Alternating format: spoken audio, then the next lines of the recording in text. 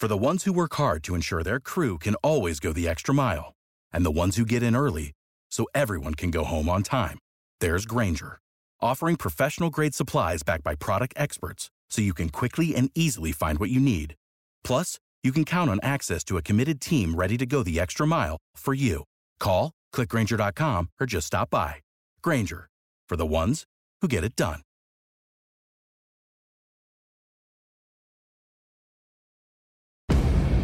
What is up, everybody? My name is Kyle Matovic.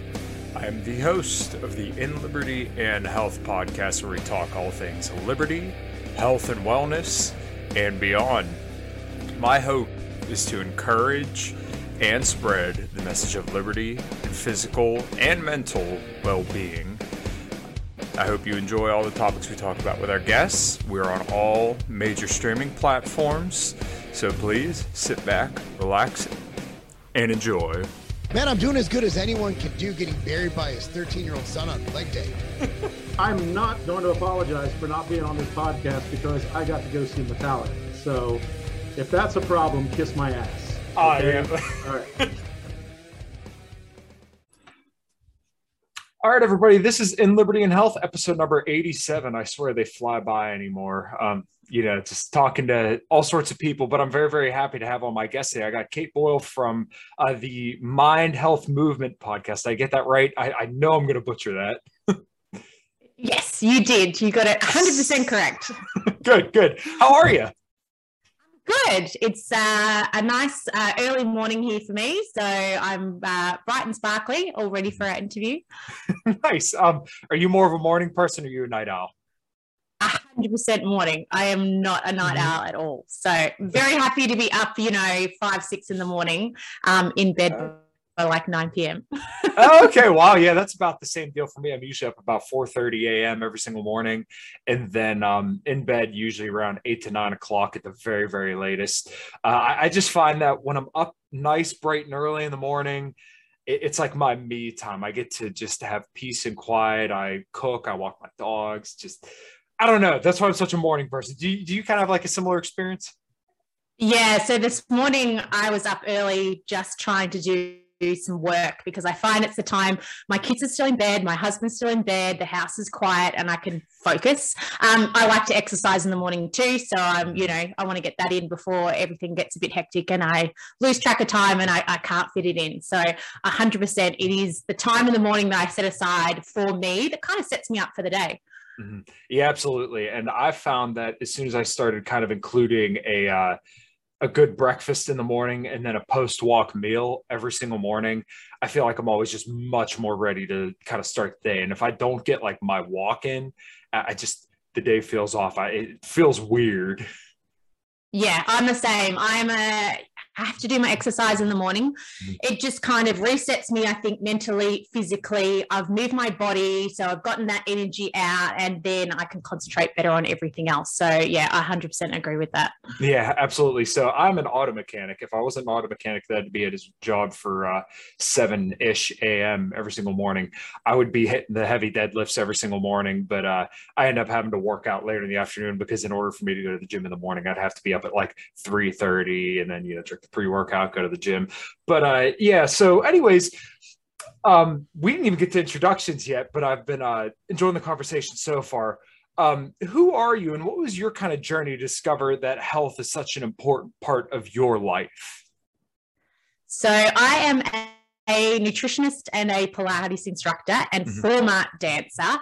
So for me, I grew up with health being a really big part of my life, performing all the time, dancing 5-6 days a week from a very young age. Having and being physical was a huge part of my life. Unfortunately, by the time I probably was about 11 or 12, that body sort of image comes into play. You're comparing yourself with everybody. And it was probably around that age that I already started restricting my food intake. And by the time I was 16, I did a major injury where I tore the meniscus in my knee, which just meant surgery, and pretty much any sort of, chance of having a full-time dance career was possible, but it's going to be extremely difficult. And so I therefore kind of, had to go through a bit of a journey of what am I going to do? If I can't dance full time, then I've got to find something else. And because I had been very strict on my nutrition, and on top of my dancing, I was running in the morning and trying to control everything through that, restriction in eating, I decided to go off to uni and study nutrition and food science and become a nutritionist to try to help other people.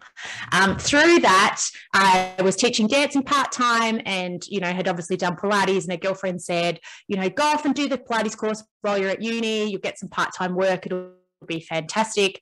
And so I went off and did more training through the anatomy side, physiology, all the, I knew how to teach well, I was teaching dancing, I knew how to move well, but learning the principles behind, injury and exercise prescription and all of that sort of stuff kind of opened a new world for me. It made complete sense because it's stuff I'd been doing all my life, but I hadn't been able to do it for other people. So I finished uni with my degree, ended up finishing the Pilates course, and then kind of melded the two together. I worked for, different studios around Melbourne. I went across to Europe and worked across there in Switzerland as a Pilates instructor and nutritionist. I worked privately for a family in Spain for 6 months, which was a whole nother experience, and then came back and opened Mind Movement Health and Mind and Movement Pilates. So a wellness studio that incorporates Pilates, but we also do, in-person and online events around nutrition and just general overall health and well-being. Mm-hmm. Wow. Yeah, that's a heck of a history into fitness. Unfortunately, mine was pretty much, I just started lifting heavy stuff when I was in middle school because I was no longer happy with my physique. But, we can kind of touch on that a little bit later. Did you find that you being so disciplined with dancing, as in dancing 5 to 6 days a week, did that kind of bleed over into other areas? Because you seem to be in very, very good health, and I see you have a family, and you seem to balance your work life and your family life very, very well. Do you kind of attribute that to having discipline throughout your dancing career and early on being a relatively fit and healthy person? Yeah, I do. I mean, the discipline through dancing, you get taught from a very young age, or you soon learn in the dance world that if you aren't putting in 110%, there are so many people around you that want it just as bad, and they're going to do it. So you're going to miss out on the opportunities. So yeah, I think from that sort of early on stage, there was that. Growing up in my family, I've got older siblings. They had issues with drug and alcohol as well from being, a young age. And my oldest brother was 8 years older than me. So, that age gap when he was 18 and I was 10, it was very clear in my mind that I didn't want to go down that path. And that for me to avoid that was to throw myself into, my dreams and really working on what I wanted to get what I wanted. Wow. Yeah, I kind of feel that too a little bit, because I know, looking at my family and my family history, there was a lot of disease. Like my mother's parents, and I don't want to sound all doom and gloom, but my mother's parents were gone long before I was even thought of, and both my dad's parents had passed away before I was even 20 years old. So I kind of looked at that as an example, like, okay, well, I plan to have kids one day, and I would love it to be around for their kids, right? So whatever my parents and grandparents all did to get them to that unhealthy state, I kind of want to do the opposite. Let's not say they're bad people, just they didn't focus on their health. So in return, I decided, okay, well, this needs to be a priority in my life, just so that way I can be around as long as I want to. Because, okay, yeah, you could live to 100 years old, but what is it if you don't have any health at that age, right? Your health span is a lot more important than your lifespan. Exactly. And I mean, I think if the last few years have kind of shown us anything, it's that our health needs to be our number one priority. Because if we don't have a health, we can't go out and enjoy things. We can't be present for our family. We can't show up for work. We can't. So it's kind of the driving factor, or, that's kind of the message I'm trying to share with people, is that health needs to be our number one priority, because if it's not, then everything else is going to fall around us, whether we think it's going to or not, that eventually that's what's going to happen. Right. Yeah. I always said that the COVID-19 pandemic was kind of like a a pin that pricked a lot of bubbles. And it just so happened that in the world, we have a very, very big health bubble where everybody thought they were healthy. But then when you had something to kind of trip people up, we found out, okay, well, there's a lot of vulnerable people and a lot of people who have not taken care of their health. When we've sat there and told people for a very long time, like, hey, you should probably get on top of this. Well, this exposed a lot of that underlying weakness. And it's very unfortunate, but, hopefully, at least in my experience, initially, I remember back in early 2020, it was kind of nice to see everybody outside walking, exercising. Then when gyms opened back up, there were a lot of people flowing back in there. So that was something a little bit optimistic that I took out of it. It still seems like a lot of people quite haven't learned their lesson, but, and once again, it's not to shame people or anything like that, but, your health is very, very important. And as I said earlier, what is a long lifespan if you don't have a long health span? What if you can't get down and play with your kids? What if you can't go take your dogs for a walk every day? What is your life if you can't get to enjoy it? Yeah, and we're living longer than we ever have before. Mm-hmm. Actually, this generation we are actually the first generation that is now living less than the previous generation. Mm-hmm. And that is coming about because of lifestyle diseases, because we're not moving as much as we should, because we have so many conveniences and distractions and, all those types of things that come into play. So, even through keeping in contact with all my clients, throughout the last 2 years, it would just be, we say concentrate on the small things. Maybe, you can get out and do that walk. You've got all this time now. What's something that you haven't been focusing on and you've been wanting to, mm-hmm. but you just never found that time? So it was trying to reframe, the horrible situation that we were in, just to find, the silver linings almost, and mm-hmm. use some of that extra time that we all seem to have to pursue some areas of our health that really needed attention. Yeah. So this kind of tails on to another subject that I think you might be able to relate with as well. But in 2020, I had just went buck nuts on running, so much to the point that I actually hurt myself a couple of times. I ran 100 miles total in the month of June, whereas I was hardly doing any cardio prior to that. So I'd wake up, my usual time, 4 to 4:30 every single morning. I'd row a mile. Sometimes on lunch, I'd go for a 5K, maybe run 5 miles. The weekend mornings, I'd run anywhere from 6 to 10 miles. And it got to the point where, like I said, I literally hurt myself. I went for a half marathon in October of 2020, and I don't know if I tore something, but my Achilles tendon was just like killing me for months and months on end.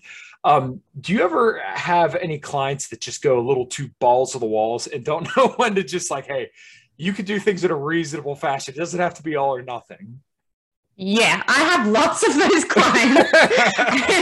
And it's funny because they know I'm straight up with people. So, I will say it in a nice way. Sure. But yes, I've had, runners. I've had a client that tore their plantar fascia, had multiple knee surgeries, Ooh. But still wanted to play basketball 5 times a week, and was in their sort of late 40s.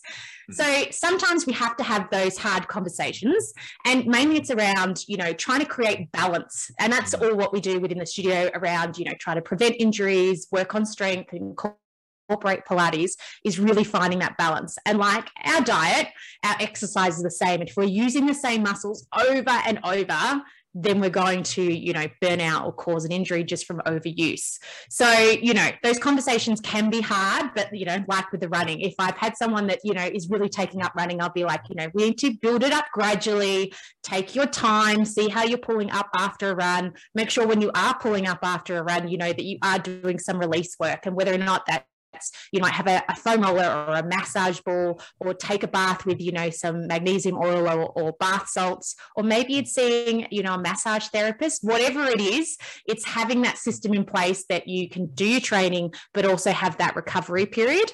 And, running every day is probably not going to be ideal. Having a break day in between and maybe switching it off and up and doing your weight session, on the day in between is going to be much better for a prolonged activity and improvement than just kind of bashing it out and all in one go.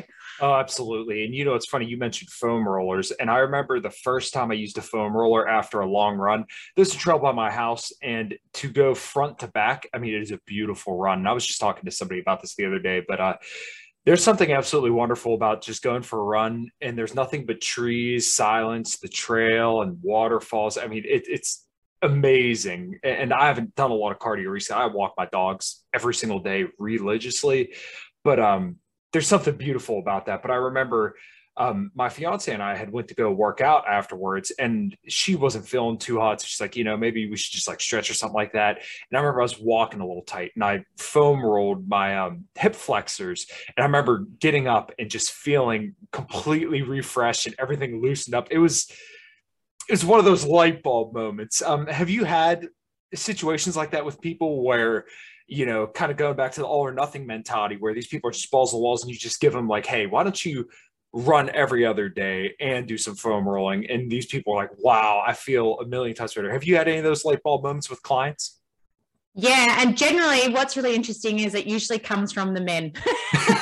Okay. So they usually, they come into the studio generally because they've been referred by someone. Mm-hmm. So they've eventually made it to me because they've, tried everything else, and it's either their wife or their doctor said, you know what, go see Kate, she'll be able to sort you out. Mm-hmm. And it's kind of just trying to, almost do a bit of brain retraining and getting them to look at it differently, and explaining to them, that if you were, a really expensive car and you drive it really hard all the time, then you're going to have to go to the mechanic more often. You're going to have to look after that car.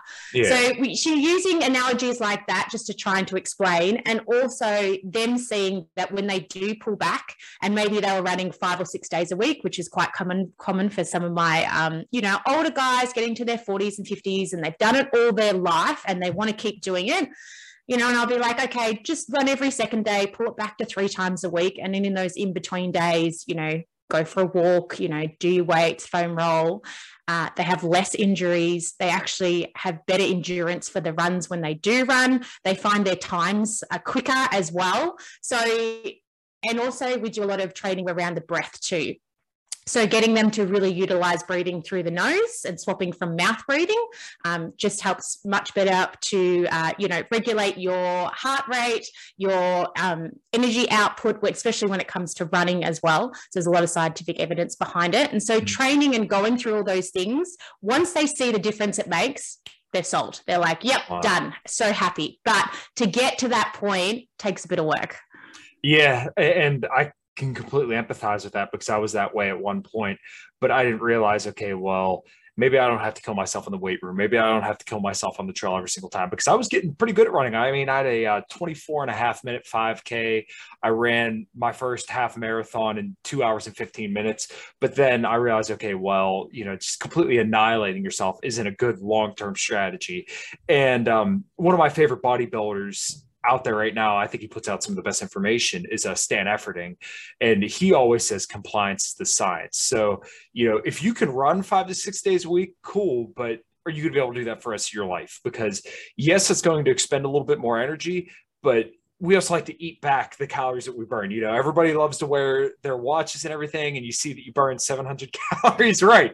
You see that, and you think, okay, well, that means I can go eat that piece of cheesecake now. Do you find that also people have a little bit better relationship with exercise when you can kind of get them to dial it back a little bit?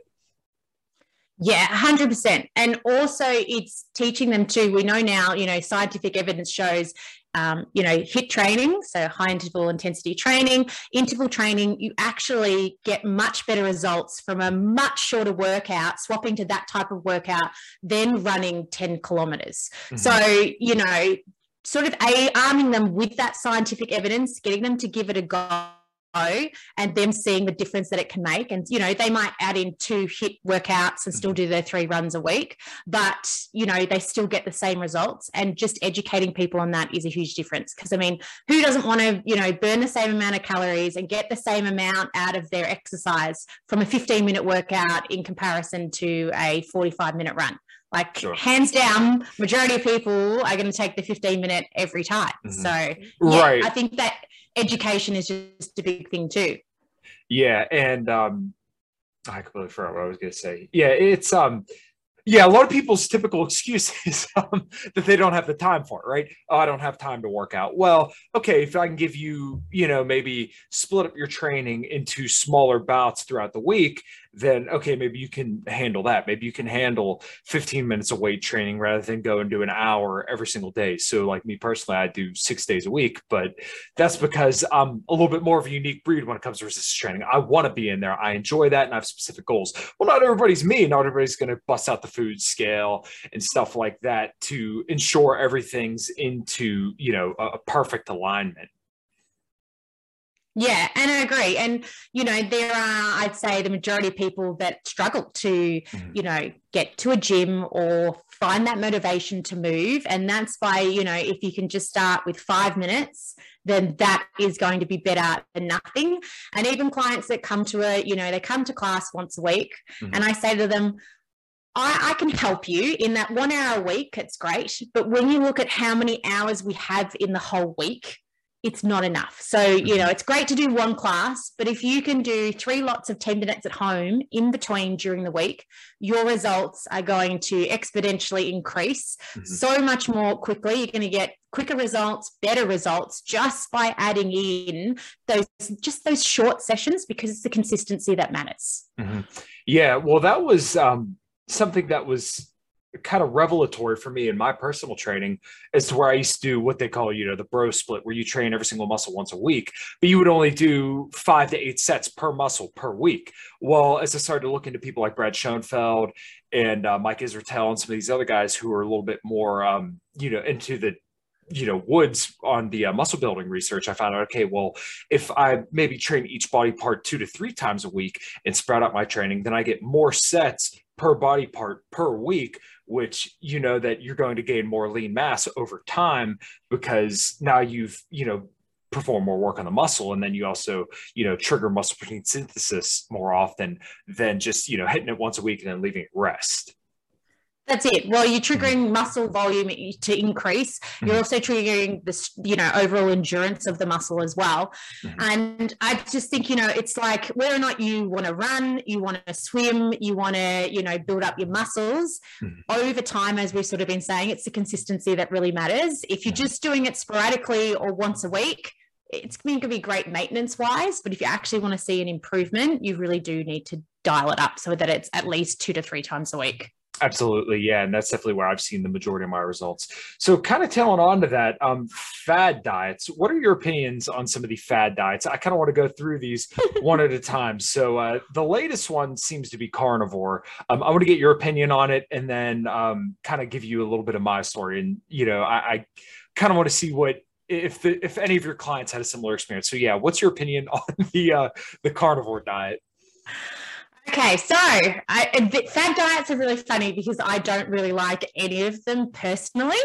I have seen people, people come to me and, this is the diet I'm on and, it's working and that's great. So carnivore diet, high in meat, high in protein. It's going to keep you fuller for longer. Short term, it's going to be great. You're going to lose weight because you're going to be tending to eat higher amounts of protein, usually veggies, less sugar, less starch, lower levels of inflammation.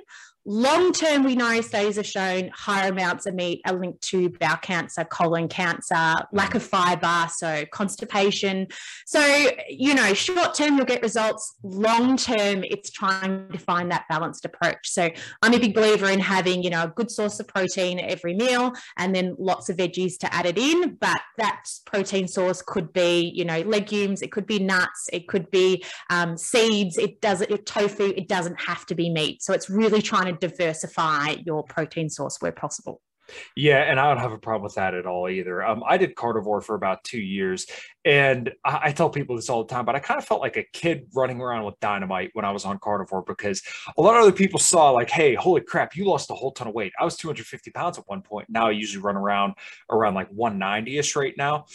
And, it worked for me, and I couldn't wait to tell everybody about this, but I was looking at this very, very short-term view. And what I can never understand is that on the weekends, if my fiance and I would go out, I would love to just cheat. I would gorge. I would have bad binge eating episodes, essentially, where I would just eat all the ice cream, cheesecake, everything that was put in front of my face would be gone.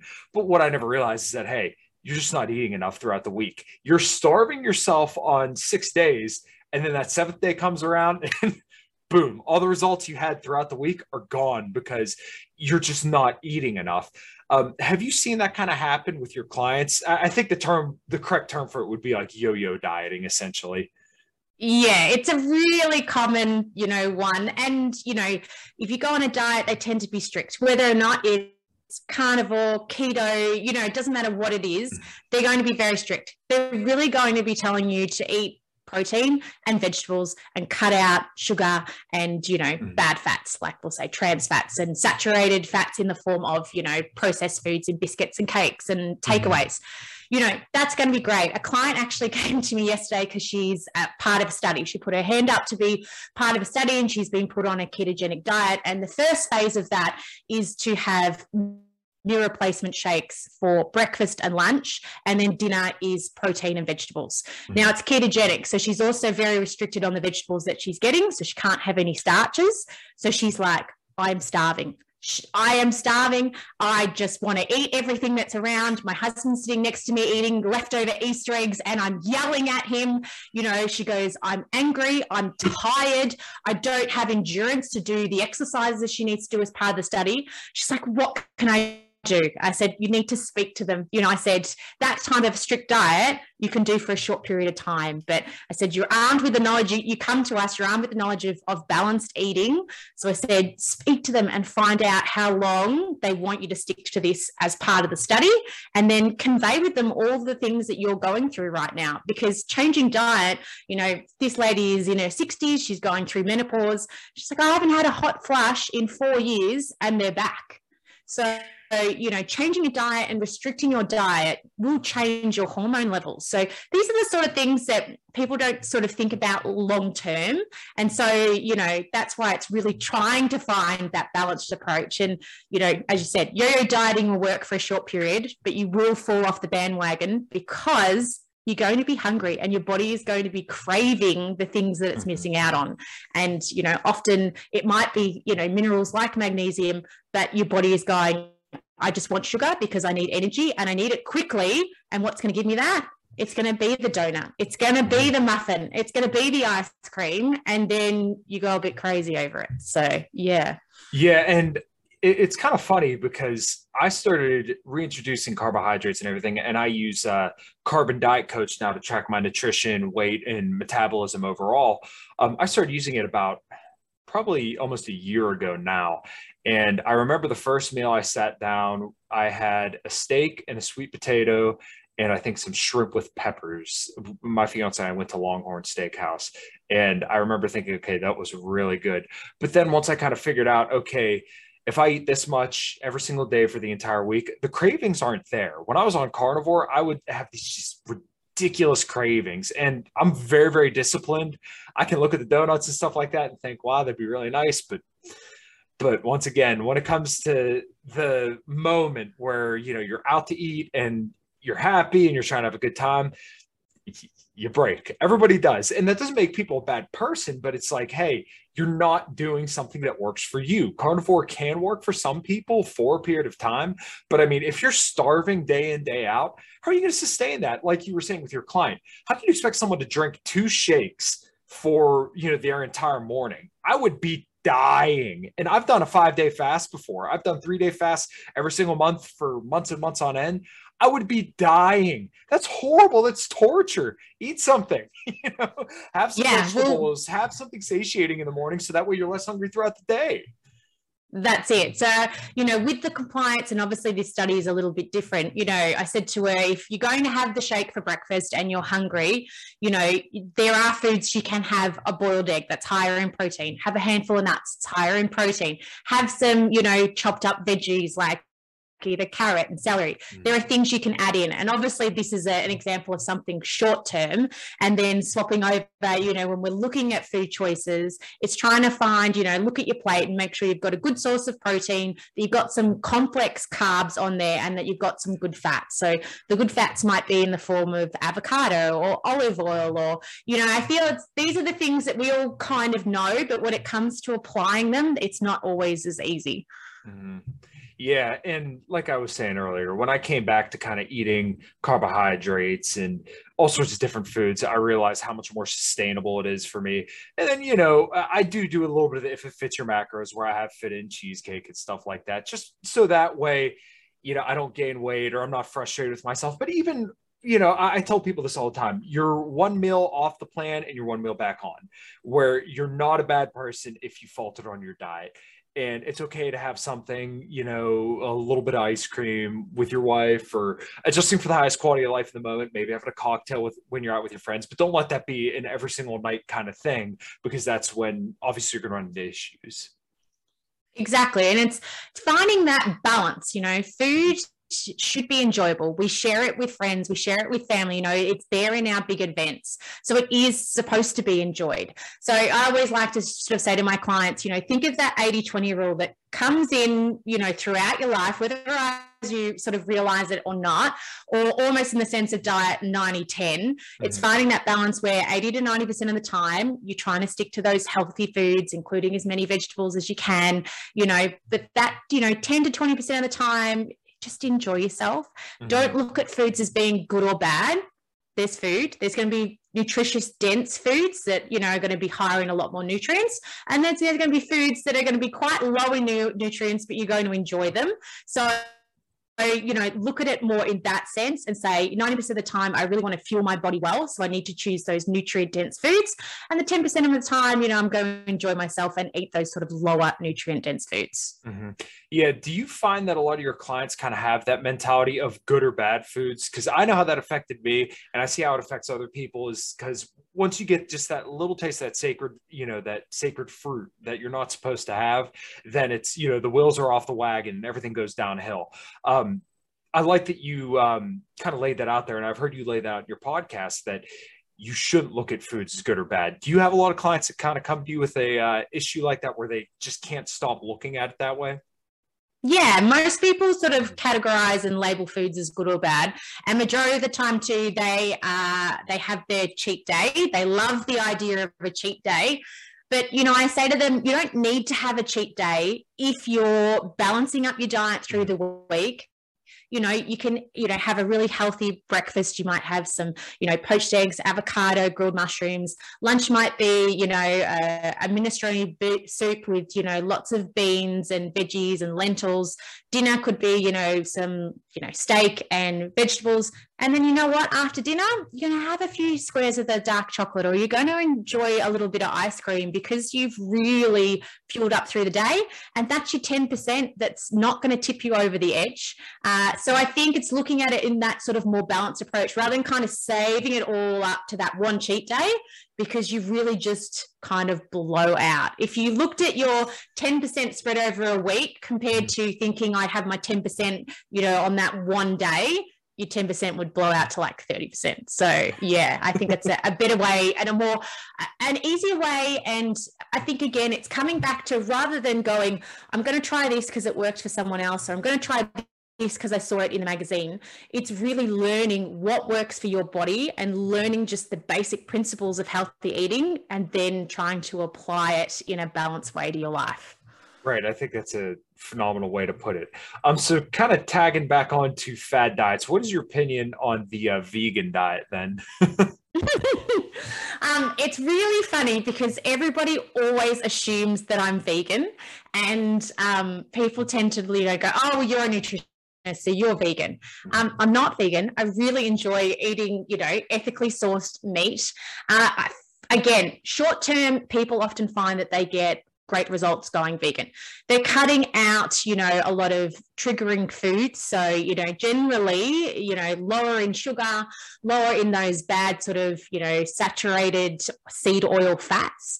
And they tend to, get clearer skin, they lose weight. But again, long term, there's a lot of nutrients that they're not getting in that vegan diet. So vitamin B12 is a really big one. They generally have to supplement with that. And then just a lot of, changing to that vegan diet long term can get hard on the gut and digestion, depending on, if you're eating a lot of going raw vegan or not. So again, short term, great. Long term, I tend to find people have a lot of issues with it, and they find it really quite hard to stick to as well. Yeah, and I sympathize with that as well. I personally could never go vegan because ever since I was a kid, I absolutely loved eating meat. But also a lot of the research suggests that, animal proteins are obviously the most bioavailable to our bodies, where they're the most readily available. That's the best source of protein for our bodies. And that's not to say you shouldn't get any protein from plants, because there are good plant sources of protein. They're not as good as animal sources, but once again, it doesn't have to be an either or. You can have both. That's okay. Do you have clients where you ever need to get them to gain weight, and maybe like through doing a reverse diet, or maybe even like a lean bulk with people to get them to be a little bit healthier? Because I know the big things, everybody wants to lose weight because obviously we have an obesity problem, but do you ever see kind of the opposite of that? Yeah, so generally it comes from my athletes, so the dancers, and generally again in more of those later teenage, early 20s, when they're training really hard, there is this, body image that they're trying to maintain as well. They're under a lot of mental stress, and they may have received some information on nutrition, but they're really guiding themselves and just trying to do the best that they can with their knowledge. That's when I tend to see the most that they're under eating, or really just not fueling themselves to the amount of activity that they're doing, or the muscle that they're trying to maintain. So generally with that, depending on the person, they usually, when it comes from that sporting side, there's often a mental aspect of it as well. So we have to be really careful with what we're adding in and how we speak about adding that in that it needs to be more about fueling their body, and that it's not going to change the shape of their body or bulk them up really big or any of that sort of stuff. And I like to just add in like those smaller sources of protein. So, it might be a handful of nuts. It might be, a boiled egg. It could be some Greek yogurt with some berries and, chopped up nuts. So trying to get the balance, healthy foods, but just trying to add in small snacks throughout is the best way to sort of gradually introduce that and get more calories in, as I've found with a lot of the clients I work with. A few times I'll get older people as well that they're starting to lose, bone density and bone mass, and generally that's becoming, they might have issues with sort of their teeth, and so dentures, and so they're not eating, as much as they potentially should. And that type of thing can often come in as well. So that's when, again, we need to find foods that are going to be easy for them to digest, smaller portions, because over time, if you're not eating as much, you do find it harder to increase the amount that you eat. Your stomach does tend to shrink in size. So it's just adding in some smaller amounts of meals and snacks that they're going to be comfortable with as well. Right. Yeah. And it's generally not the larger portion of the population who may need to eat a little bit more.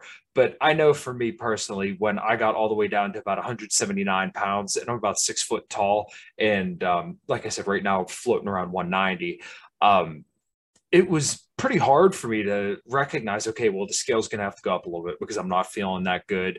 The sleep's going to crap. My lifts aren't progressing as they should be. So maybe it is time to have the scale go up a little bit just to kind of regain full function and feel as good as I should. Does it seem like people kind of see results from that when you start kind of, hey, let's get you maybe one snack here or there to kind of get you a little bit more regular?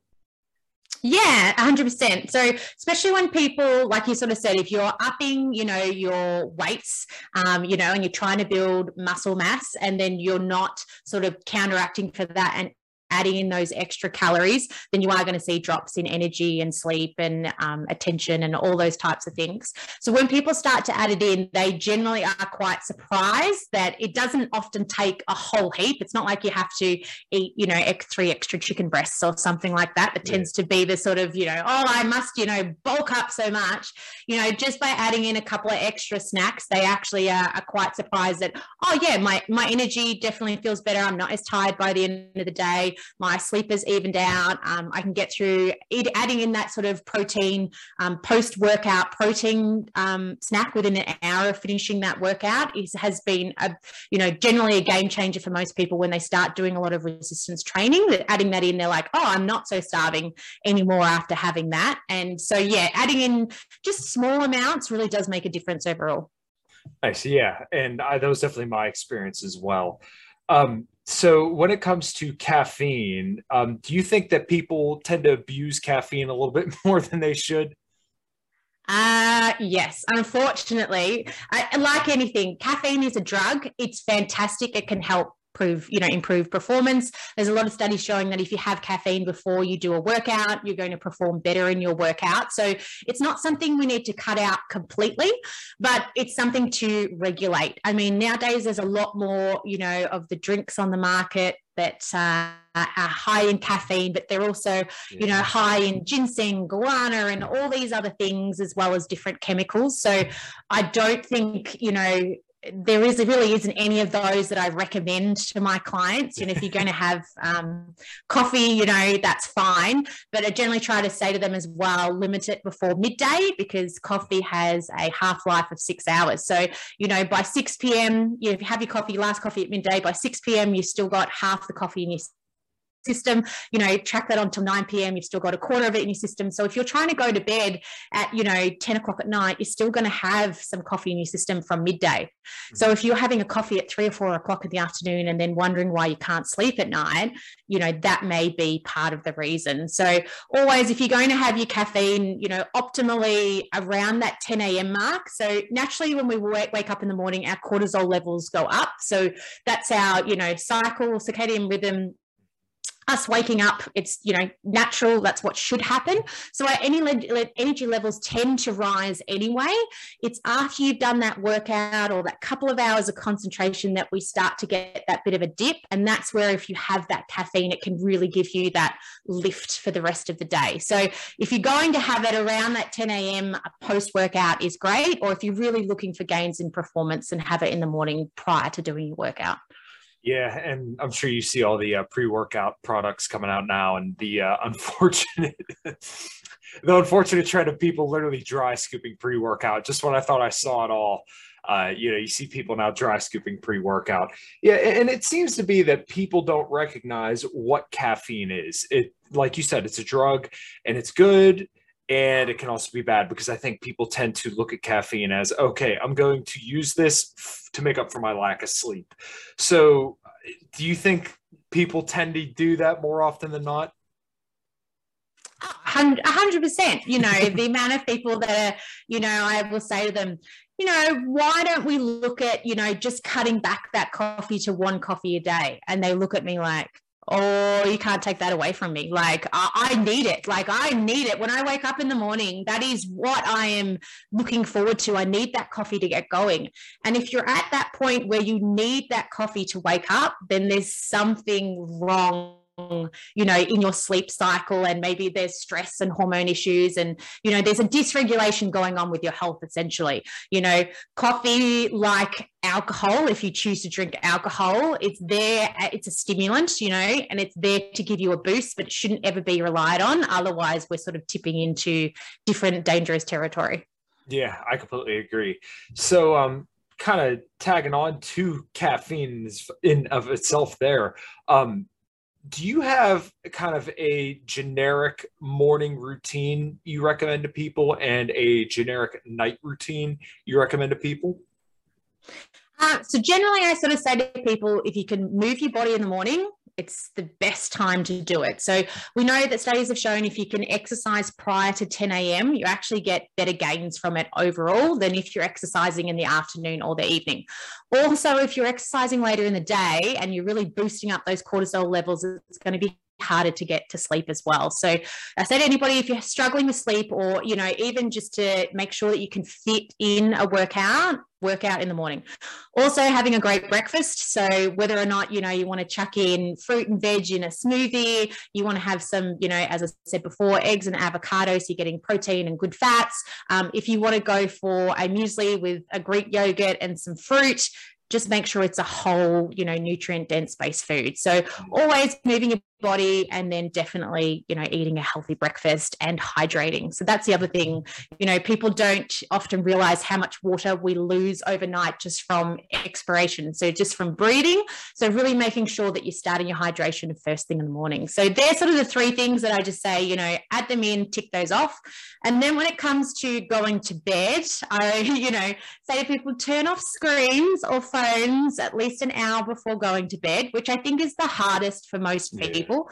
And if you can't do that, then, blue light blockers. So the glasses that you can get are amazing just for helping to, block out that blue light that keeps us awake. Mm-hmm. So one, either turning off those devices, or if you, enjoy watching Netflix before bed, get some blue light blockers, dim the lights down or turn them off too, just so that, again, we're getting used to, away from that blue light. And then also making sure that you can wind down in a way. So for me, I have a foam roller in my bedroom. I just roll out, do some stretches, which may seem strange, but it's like anything. If it's there and it's in front of you, you're more likely to do it. I have a studio with a whole, range of equipment, but I'm not going to go in there at 8 o'clock at night. But in my bedroom, I'm going to pull something out, and whether or not it's a massage ball, I think some fascia release is really great at the end of the day, just because you get into bed and often, you're tight from your day at work or, activity. So some sort of release is great. And then, if you can read, I think that's just a fantastic way, again, just to calm your mind. But again, trying to go back to a real book rather than reading off a screen. Mm-hmm. So, there's sort of my 3 tips in the evening as well. Oh, I think those are all great tips. Yeah, I used to have a TV in my room as a kid all the time, but now I will kill somebody if anybody wants to put a TV in my room because I can't have it in there. For me, it's kind of the mental block of okay, this has to be where I go to sleep. I don't want that to be for anything other than that, essentially, right? And it seems like you kind of have the same kind of mindset where okay, so you have your foam roller in your bedroom because, okay, that this is part of the routine. You want to wind down, so you're going to foam roll, and then you're going to go to bed. You don't want to go into the studio because if you go into your studio, then okay, this is time to work out. And it's just the mindset. Does that seem accurate? And do you think that helps people as well? Yeah, definitely having that mindset. And then, habit stacking. So I know that, my routine for an evening is to have a shower, put my pajamas on, roll out, and then get my book. So that is my I've stacked a couple of habits in a row. I've made it as easy as possible because they're all in the same area. The foam roller is there so I can see it. And so my body then, my brain learns to associate those things together.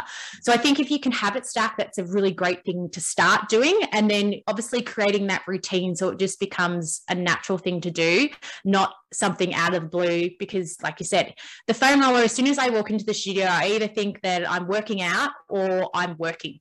And neither is great for me going to sleep because it's just going to push my cortisol levels straight up. So yeah, definitely having that mindset and making it as easy and as simple for you is it's going to be easier to follow through on. Right. I was looking on my desk because I couldn't remember. I think this might be part of my blue light blocking glasses that had recently broke, unfortunately. Yeah, I had a pair and I found that kind of to tag onto the routine deal. When I put them on, I kind of knew, okay, well, I'm starting to wind down now. And, when it's time to go to bed, then it's time to go to bed. And, it's because I have the blue light blocking glasses on that I'm kind of starting that routine. And it was kind of weird because I record my podcast a little bit later at night. So I used to wear glasses all the time, but now, like I said, they're broken.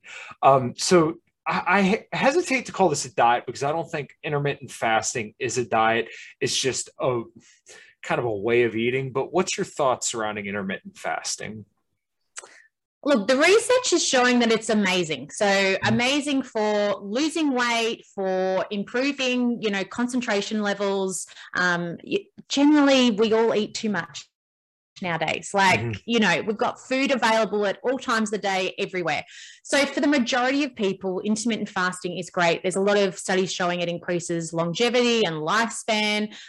So there's not a lot of downsides to intermittent fasting. What I will say on that is that women do need to be a lot more careful with men, due to our hormones, that time of the month and our body being under that stress, where it's not as easy for us to, cut back those meals and for as long a period of time. So generally for intermittent fasting, they're talking a window of 14 to 16 hours of not eating. For women, I like to work with my clients to 13 to 14 hours. But generally, even if you're sort of going, intermittent fasting sounds a bit too much, if you can do 12 hours, have your last meal, finish eating by 7:30 p.m. and you don't eat till 7:30 a.m. or 8 a.m. the next morning, I think that's really manageable for everybody. So intermittent fasting, a lot of people sort of get scared of it, but if you start at that lower end at sort of the 12 hours and even just start with that, and even if you stick with that, you're going to get so many more benefits from it. So yeah, I'm a fan of intermittent fasting, but I do think it has a time and place, obviously not for pregnant ladies. There's different, if you've got thyroid issues as well, it is something you need to be aware of. And I generally don't recommend it for people with thyroid issues. So again, autoimmune disease, we need to really regulate people's blood sugar levels and that when it comes to thyroid. So for the general population, it's fantastic, but there are some caveats that you just, need to be careful. So if you're going to go on it, then it's really best to speak with, a nutritionist, a dietitian, your doctor, someone that can give you some advice on what would suit your body and your current sort of health status. Sure.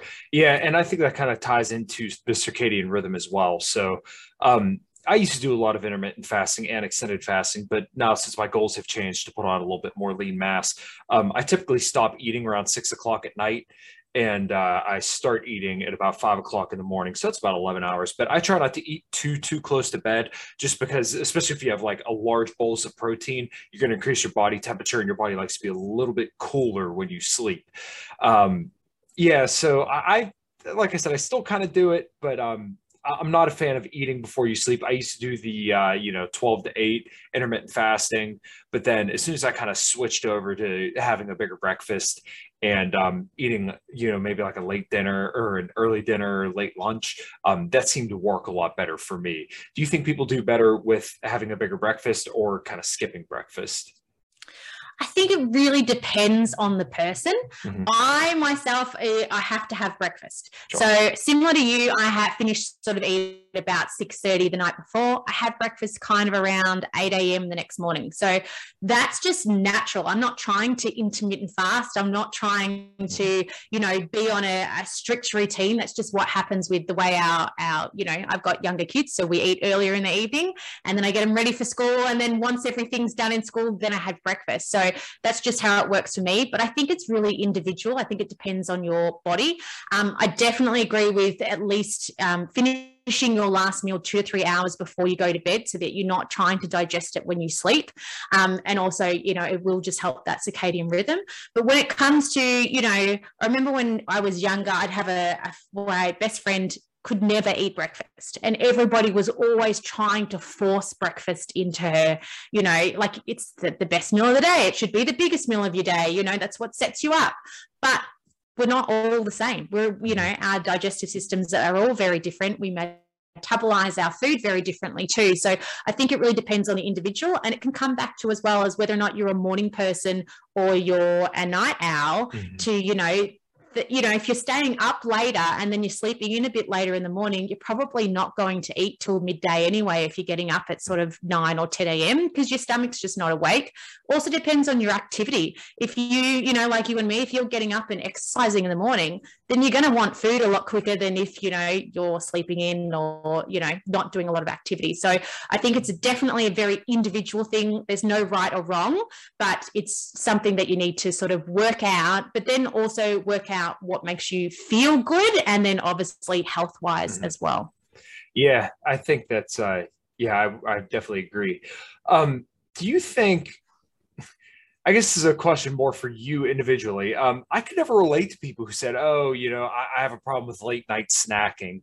Because I look at that, I'm like, I don't have a problem not snacking at night. Now, throughout the day when I'm actively eating, it's a little bit of a different story. And, obviously I still may do it every here and there. But I think it's mostly because people who skip breakfast, they tend to eat a whole ton of food before they go to bed. And like you said, everyone's very individual. If you're kicking ass and you feel good, don't change a thing.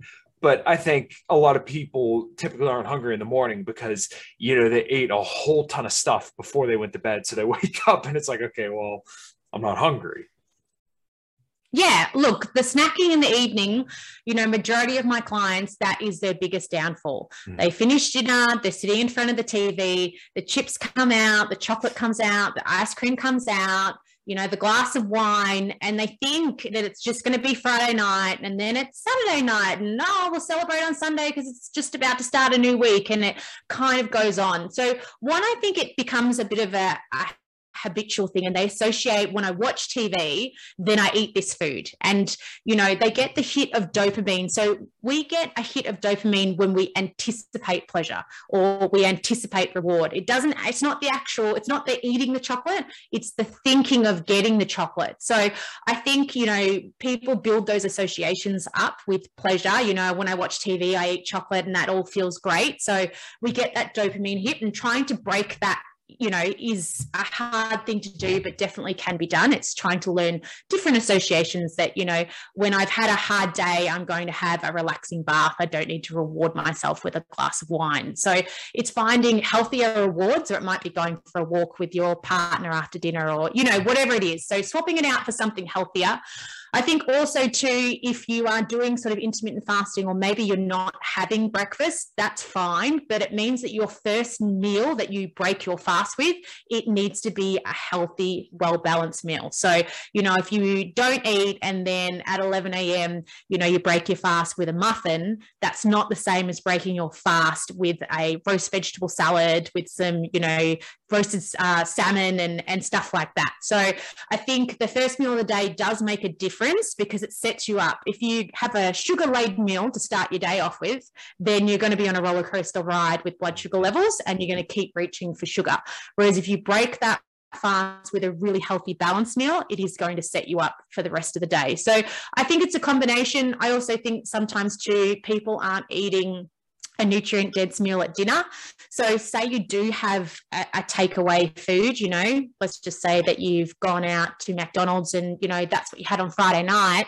Well, that type of food, you know, is high in seed oils, it's high in sugars, you know, you're going to crash after that. And then you're probably going to go, yeah, I want something sweet.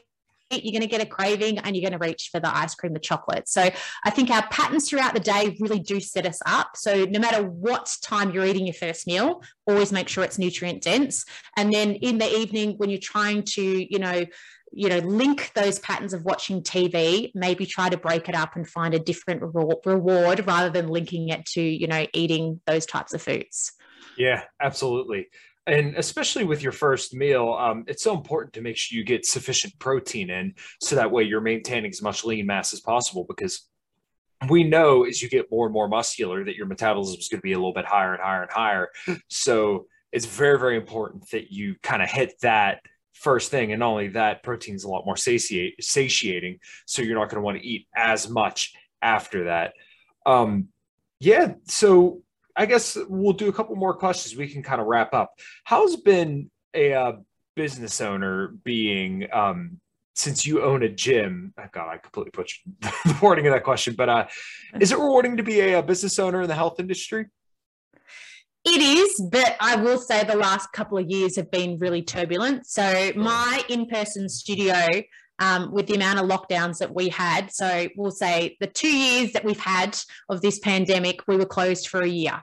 So a very difficult time. I'm lucky that, you know, my business is based from home. So, you know, we set up our business, we're on a corner block. My business is separate to the house, separate entrance and everything, but I didn't have to pay rent. So that was really great. I was also able to move stuff online. So that was fantastic. But there are a lot of people that, you know, either that was too challenging to do, or they didn't have a service that they could move online. So it's definitely rewarding. I love helping people, but I will say the last 2 years have taught me a lot on how to adapt. And I think, you know, for the better, but, you know, through podcasts, we've always used online, but, you know, a lot of my clients and my nutrition consults, they've always been done in person. And now we're doing a lot more online, and it's, you know, it's time saving, it's convenient for everybody involved. So I think, you know, there's been great sort of changes that have come from it, but, you know, there's been a lot of stress through it as well. Yeah, I could definitely relate. As a mechanic, it was kind of weird to me to be laid off in 2020. I'm like, well, cars always break, so I won't be laid off from my job. But, you know, lo and behold, what are your thoughts on the fitness industry today? It seems like it's kind of improving. There's a lot of charlatans out there that put out a lot of bad information, and also really give people, I think, eating disorders and problems surrounding food. But it also seems like people are coming clean with, you know, kind of drug use And there's a lot of good information out there that's a little bit more readily available. But once again, there's still plenty of charlatans and people who lie to sell products. Yeah, there's a total mix. I mean, I think more than ever before, there's more of everything. So you have to be aware. I think as the consumer, that's the hardest part because, you're looking to, say, social media to the experts. And I will admit, I will scroll through Instagram and go, that exercise is not really appropriate for a pregnant woman. I would never put one of my clients in that position. But what can you do if you are someone that doesn't have that knowledge or experience? You're just trusting what's what's getting put up there. That's 100%. So I always say to my clients, check out the person's credentials. Look up, find, it might be their website or whatever, their bio, whatever it would be. See if there are credentials. Check out more of their work. If you're really interested, then delve into it a bit deeper. See if you can find some more info on what they offer, maybe where they've previously worked or what they've been doing. So I think it's very hard from a consumer perspective for sure. I also think, the adage of if you look a certain way, people, will go and gravitate towards you, which is certainly the case on things like Instagram. And I've been approached by people and they're like, why don't you fake tan? And why don't you wear short crop tops? And why don't you, and I'm like, because that's not the person I am. And I will put up exercise workouts on there and nutrition stuff like that. But I'm like, this is who I am. This is how it gets results. But, that image does sell and that image does get a lot of likes and a lot of attention. So I guess it just depends on the type of client you're trying to attract. But it is, I think, hard as a professional when you are competing with so many people and there isn't any regulation nowadays. Everyone can just, not really do any course, but just start putting stuff up and not sort of be verified or checked. So I just always say to my clients, check out the person, look at their credentials, make sure that they're the real deal before sort of committing to anything. But yeah, I think it's hard on sort of both sides with the rise of social media and so many new products. There's endless products on, tablets to lose weight and, new bars and, the way they're advertised too is really confusing. So, it's a tough industry. And I always just say to people, if you're unsure, then, ask me or speak to your doctor or, take the clip in with you or cut out what it is and show people that, so you can get some advice as well. Yeah, I mean, you see people, and it's so frustrating because I was one of these people at one point, and that's kind of why I fell into the carnivore diet, is because you see people get these crazy results. You see movie stars, and they look phenomenal, but none of them will tell you, look, these people are on all sorts of performance-enhancing drugs. You can't just do their workout. And yeah, they may say they eat chicken, broccoli, and rice for 6 meals a day, but like, that's not attainable for the average person. And I do think it does a lot of harm. I mean, you hear some of these fitness influencers tell people, if you don't have abs, you're fat. Like, imagine how difficult it is for people to get that lean, single digit percentage body fat. That's hard. That's a lot of freaking dieting. And you'll hate your life when you get there. Nobody knows that. These people look great. And then they're out here saying, oh, if you just do this, if you just drink my drink, if you just take my shake, if you just do my diet, you'll look like me. And I think it's really damaging for a lot of people.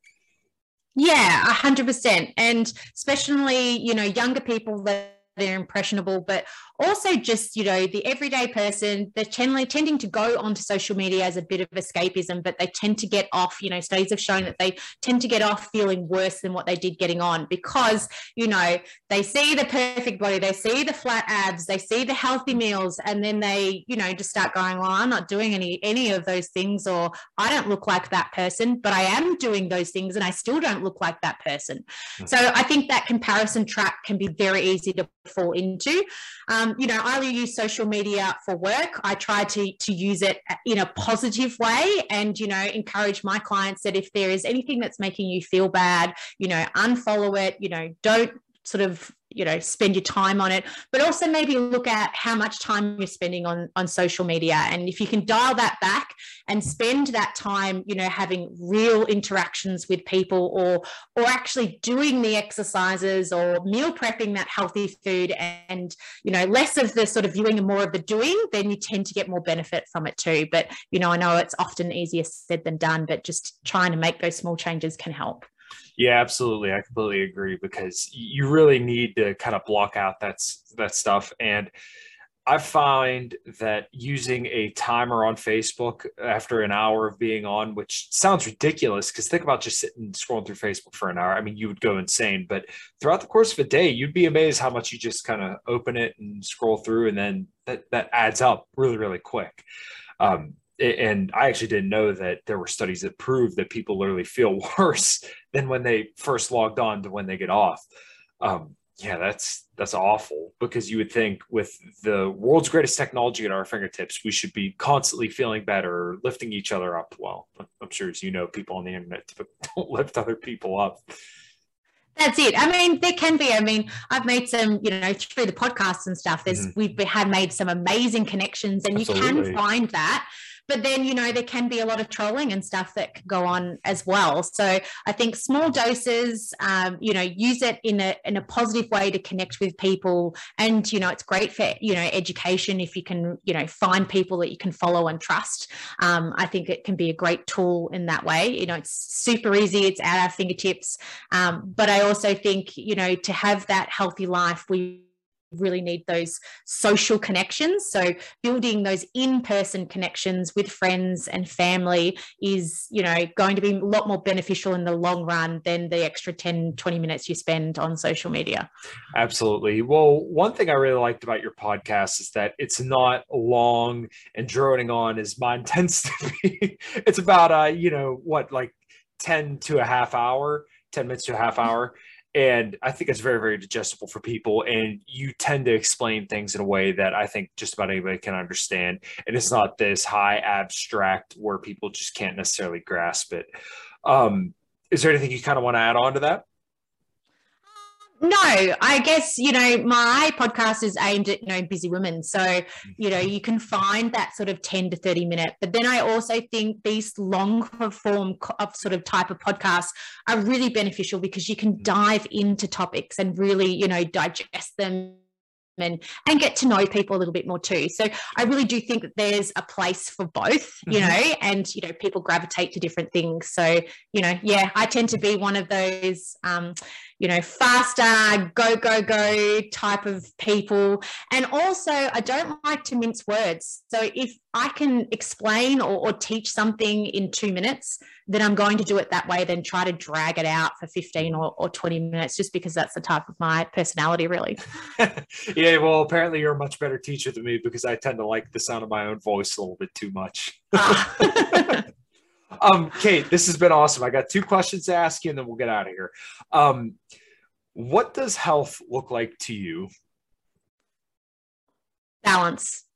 It's looked very different over the years too. So how I thought or did my health in my teens to my 20s to my 30s has been very different as my life has changed. So I always say that health, it's not stagnant. It's constantly changing from, minute to hour to day. So I like to think that it's a balance of, healthy eating, moving my body, but also looking after my mental health as well. So having that balance of everything together.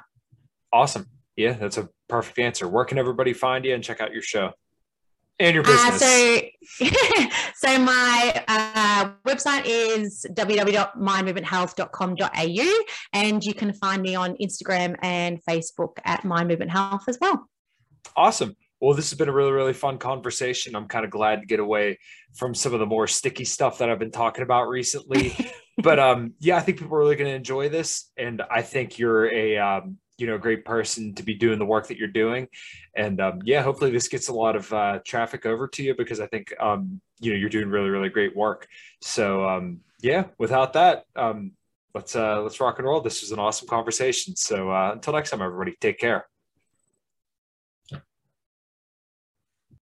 You know how to book flights and hotels. All you're missing is a tool to plan the travel experiences you'll have once you arrive. That's why you need Viator. Book guided tours, activities, excursions, and more in one place to make your trip truly unforgettable. Viator has over 300,000 travel experiences to choose from. Everything from simple tours to extreme adventures and all the niche, interesting stuff in between. So you can plan something that everyone you're traveling with will enjoy. Real traveler reviews give the inside scoop from people who've already been on the experiences you're considering. So you can plan with confidence. Free cancellation helps you plan for the unexpected. And 24/7 customer support means you can travel worry-free. Download the Viator app now and use code Viator10 for 10% off your first booking in the app. Find travel experiences for you. Do more with Viator.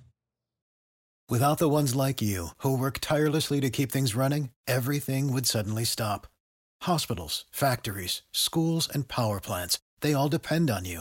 No matter the weather, emergency, or time of day, you're the ones who get it done. At Grainger, we're here for you. With professional-grade industrial supplies, count on real-time product availability and fast delivery. Call, click Grainger.com, or just stop by. Grainger, for the ones who get it done.